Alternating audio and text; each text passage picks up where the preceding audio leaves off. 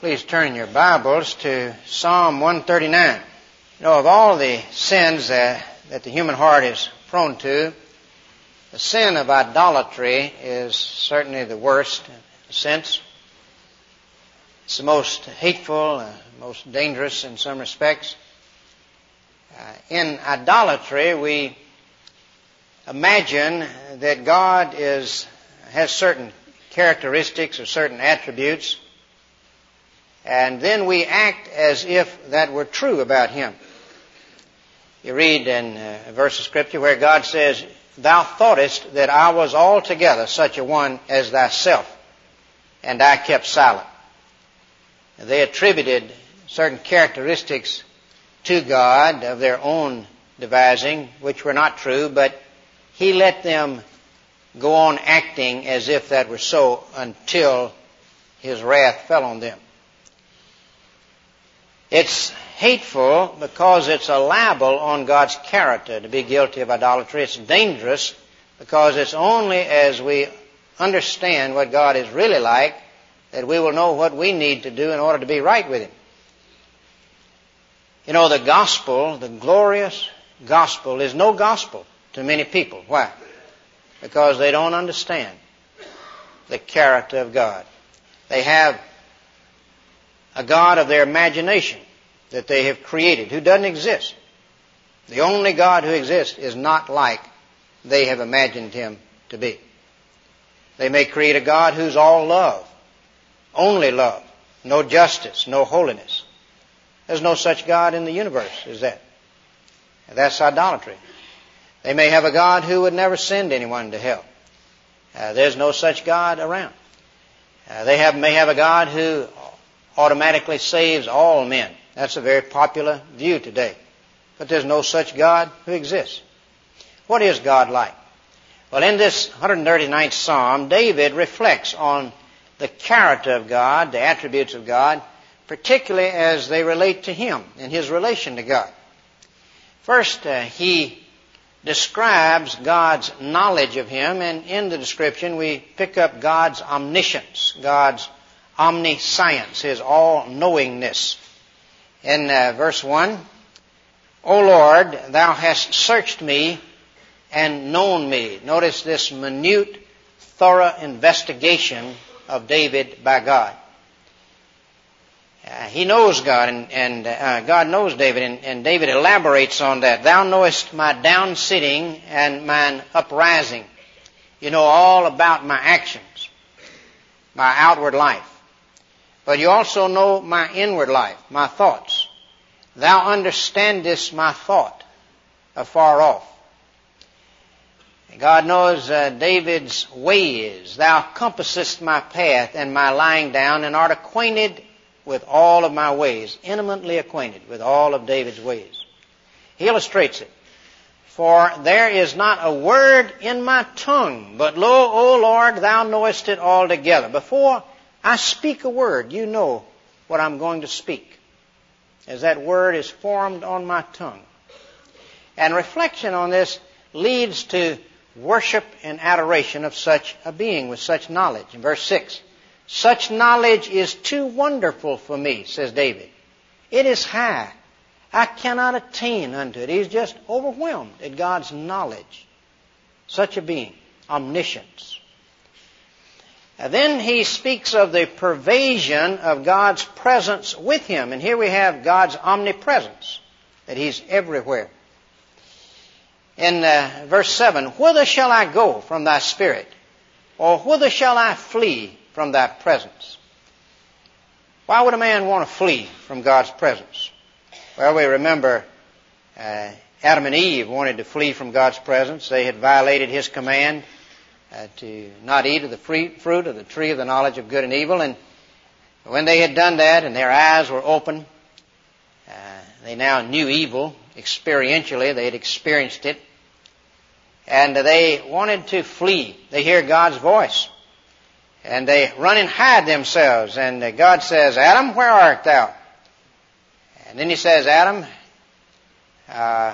says, I ran and hid because I was naked.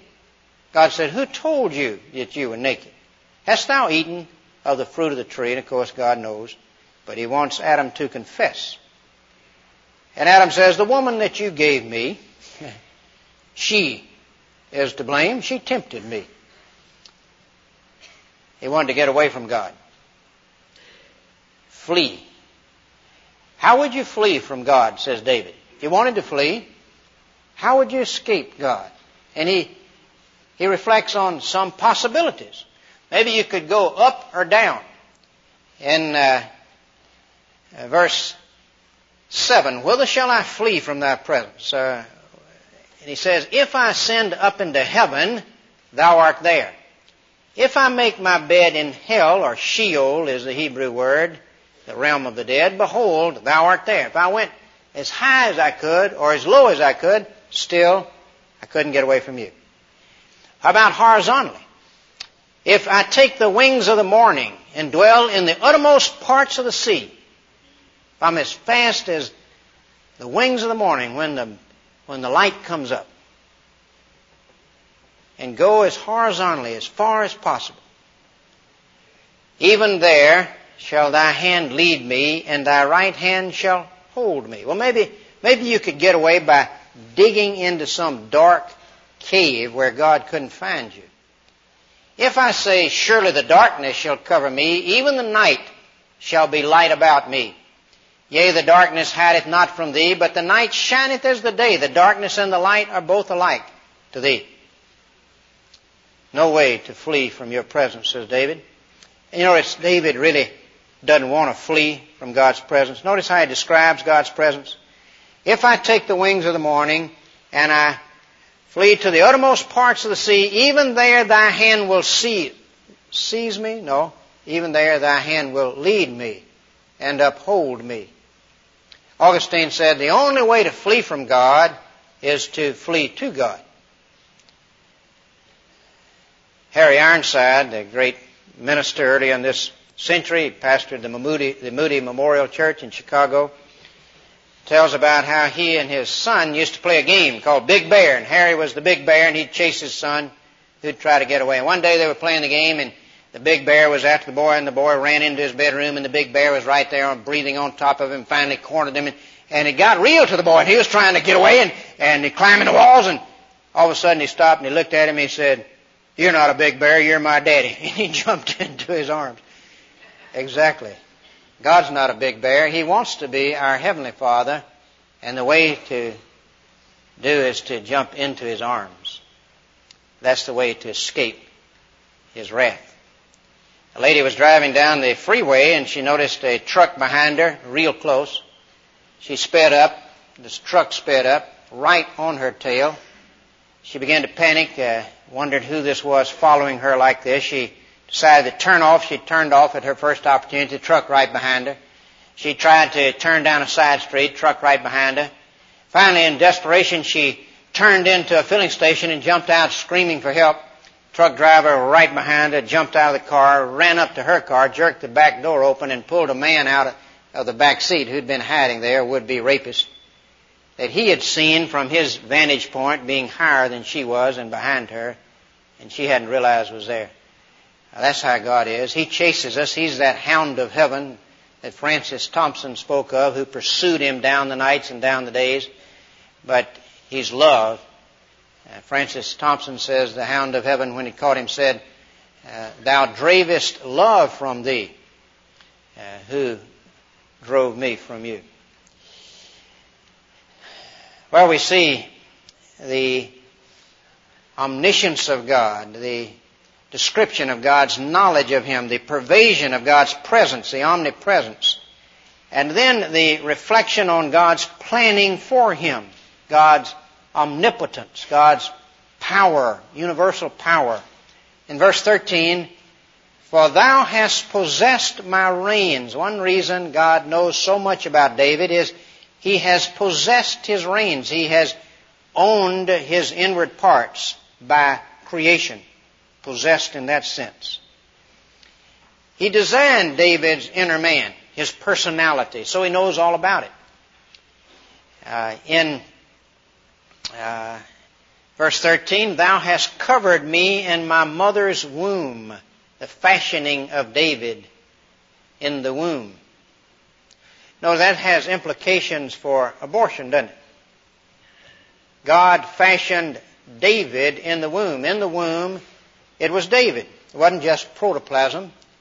Had David's mother had an abortion, she would have been aborting someone that God was fashioning, his personality. In the 14th verse, I will praise thee, for I am fearfully and wonderfully made. Marvelous are thy works, and that my soul knoweth right well. David thinks about his body that God designed and created.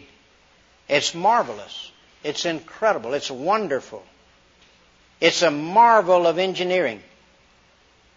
I hope you've read the book by Dr. Paul Brand. If you haven't, let me urge you to do so. Fearfully and Wonderfully Made. A Christian hand surgeon, probably the leading hand surgeon in the world,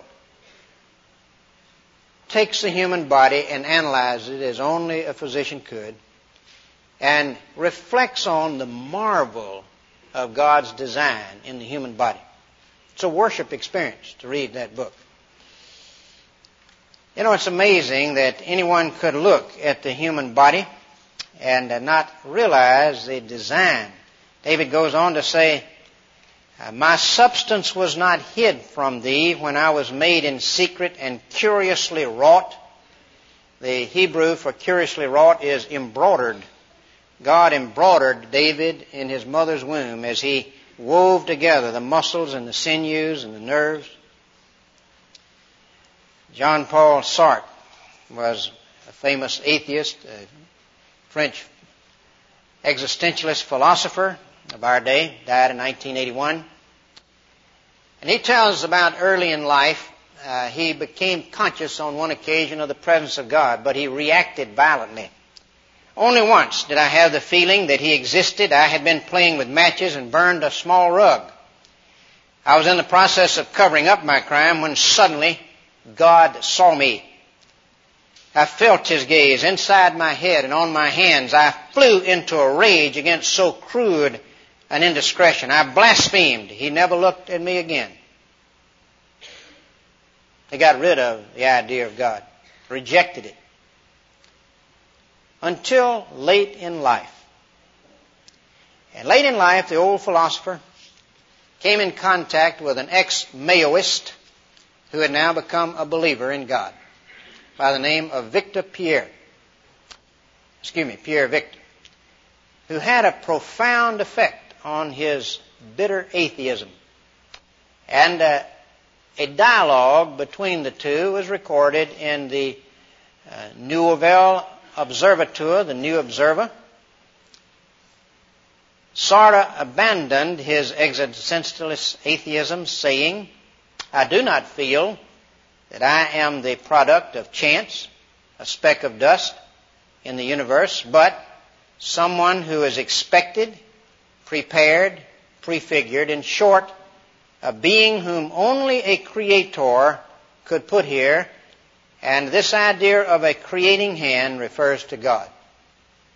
Exactly. Fearfully and wonderfully made. Not only did God design David in his mother's womb and fashion his personality and his body parts, but he planned the days of David's life, the whole course of David's life, before David was born. And David reflects on that in verse 16. Thine eyes did see my substance, yet being unperfect. And in thy book all my members were written, which in continuance were fashioned, when as yet there was none of them. That's a difficult verse to translate in the Hebrew. And E.J. Young, a great Hebrew scholar, head of the Department of Old Testament at Westminster Seminary, probably the leading academic seminary in the world, evangelical seminary, he tells us what David is saying here. Here's the way he phrases it. If we understand his language aright, he is saying all his life, the details of each day had been written down in the book of God before any of these days had actually occurred. You hit that many times in Scripture where you have God pointing out that He plans men's lives ahead of time. For instance, Jeremiah. God says to Jeremiah, as He calls him to be a prophet, He said, "Before I formed you in the womb, I ordained that you would be a prophet to the nations." The heathen monarch, Cyrus, the king of Persia, when the Medo-Persians conquered Babylon and the Israelites who'd been in captivity for 70 years were permitted by Cyrus to return to Jerusalem and to rebuild their capital and their country. Cyrus issued the decree. 150 years before Cyrus issued that decree, God, through Isaiah, named Cyrus by name and told that He would call Cyrus to do this work. He says, "I have surnamed you, though you have not known me." And then He proceeds to predict that Cyrus will release his people. God planning David's life, your life, my life. God designing us fearfully and wonderfully made. As David reflects on that, again, he is overwhelmed with it. And it leads him to adoration and worship of such a one, and of God's thoughts toward him, as indicated by these things. God's thinking on David and planning for David and preparing for David. In verse 17, "How precious also are thy thoughts unto me, O God! How great is the sum of them! If I should count them, they are more in number than the sand. When I awake, I am still with thee." He's overwhelmed as he thinks about God thinking of him. Suppose you got a letter tomorrow from the president of your company. He says, "Bill, Mary, Dave, I want you to know that this morning when I got up and around the house as I was just reflecting on the day, that I thought about you. You were much in my thoughts today." That would really excite you. What if you got a letter from God? "Bill, Mary, Dave, I want you to know that I'm thinking about you." That's exactly the case, you see. And David is overwhelmed as he reflects on that fact. You know, you may not feel important in your own sight, but you are in God's. He planned your personality. He designed your body, and you say, "My body's handicapped." He designed that too, and He has a purpose. You remember what He told Moses? Moses said, "Lord, I'm not eloquent. You need to send Aaron to tell Pharaoh to let your people go." And God said, "Moses, who made man's mouth? Or who made the deaf, or the dumb, or the seeing, or the blind? Have not I, the Lord?" The Lord designed Moses for what He called Moses to do. God's designed you, and He has a purpose for you. You may not be important in your own eyes, but you were planned and you're important in His. He's thinking of you. He knows your needs. Jesus said, your Heavenly Father knows what things you have need of. And of course, He knew that above all you needed what? You needed a Savior. You needed someone who could come and make atonement for your, like Adam, having violated God's command. Your being naked in His presence. God thought about you, and He turned His Son. And He said, would you go and would you take the place and undergo the punishment due to Bill and Mary or Dave? And the Son said, lo, it is written in the volume of the book, I come to do thy will, O God. Sacrifice and offering thou wouldest not. A body thou hast prepared me. Yes, I will assume a body, and I will be the sacrifice that those other sacrifices will simply typify. And I will make atonement. God thought of you. It's pictured in our sacrament of the Lord's Supper right before us. God's thoughts of you. Does that overwhelm you? You know, David didn't know about that. He knew about God thinking of him, but he didn't know how much God thought. He didn't know about the Son of God who came and died. Oh, he was a prophet, and he predicted the death of Christ and the resurrection, but he didn't fully understand, as you and I do, about the atonement. If David was overwhelmed with God's thoughts, how much more should we be? What are the implications of God being like that? That's what God's like, see? God is omniscient. He knows everything. God is omnipotent. He has all power. God is omnipresent. You cannot get away from His presence. What are the implications of that? What are the implications for those who resist Him and oppose Him, as most men do, as most men in our society do? What are the implications? David draws them out. Verse 19, surely thou wilt slay the wicked, O God.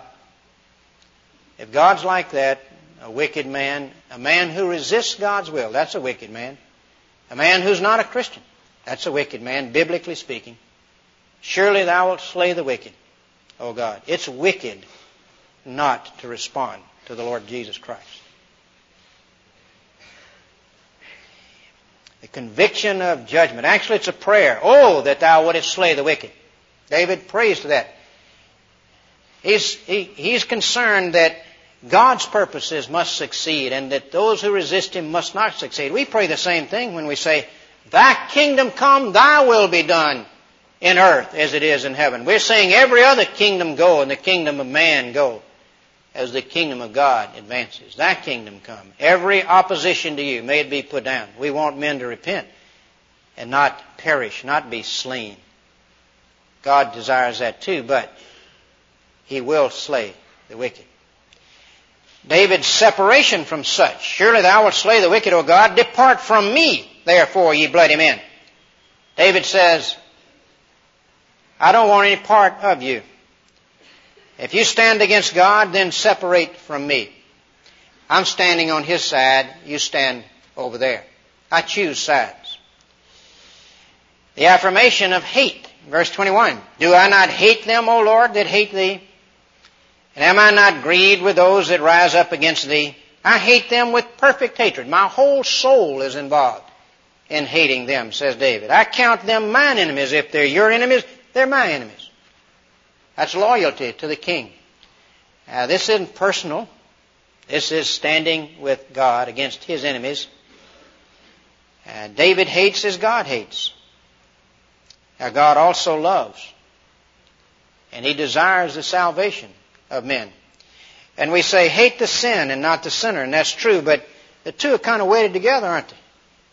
How do you separate the sin from the sinner if the sinner keeps going on in his sin? And unless the two are separated by the sinner turning from his sin, someday God's wrath that falls on the sin will fall on the sinner. You can't separate the two ultimately. Well, David requests that God examine him in verse 23. Search me, O God. God, I know that those who oppose you, that you will judge them.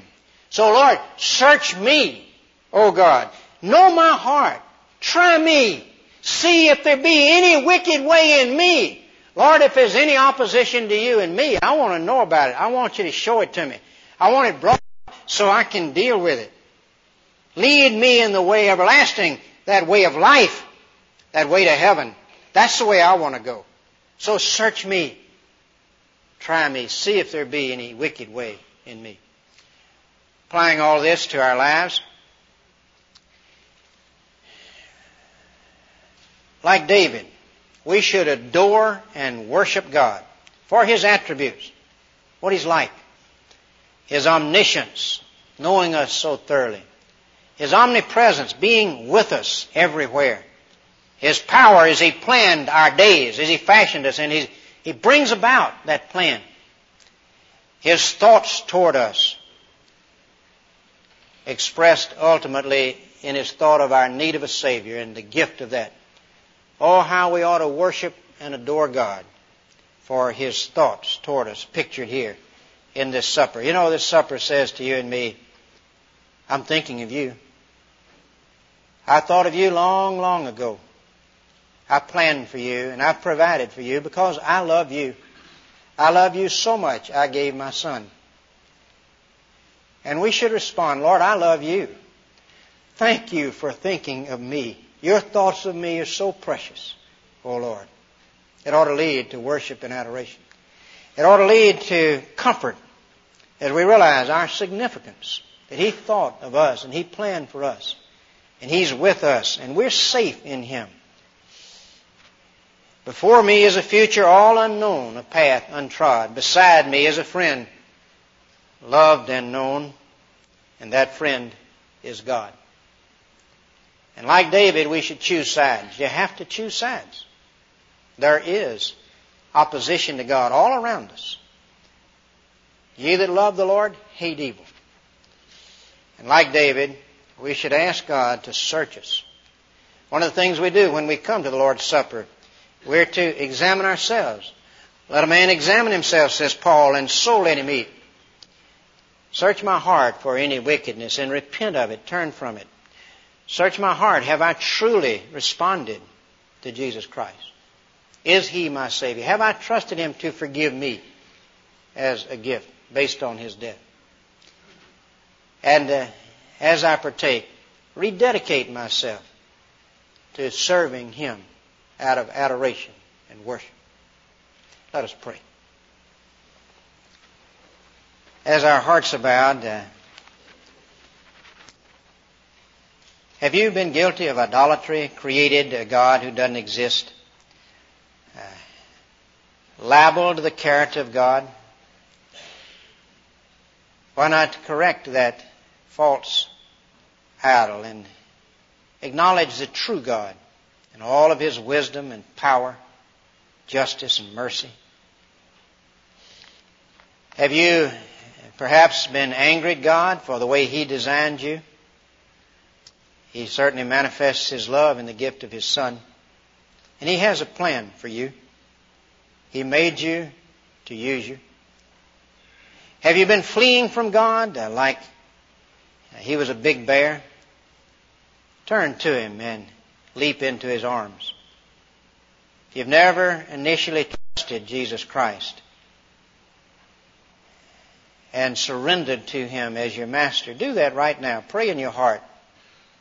Lord Jesus, too long I've fled you when you designed good for me.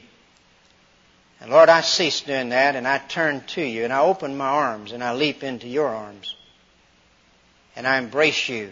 Thank you for your thoughts of love and your patience toward me. I surrender to you as my Master. Amen. As we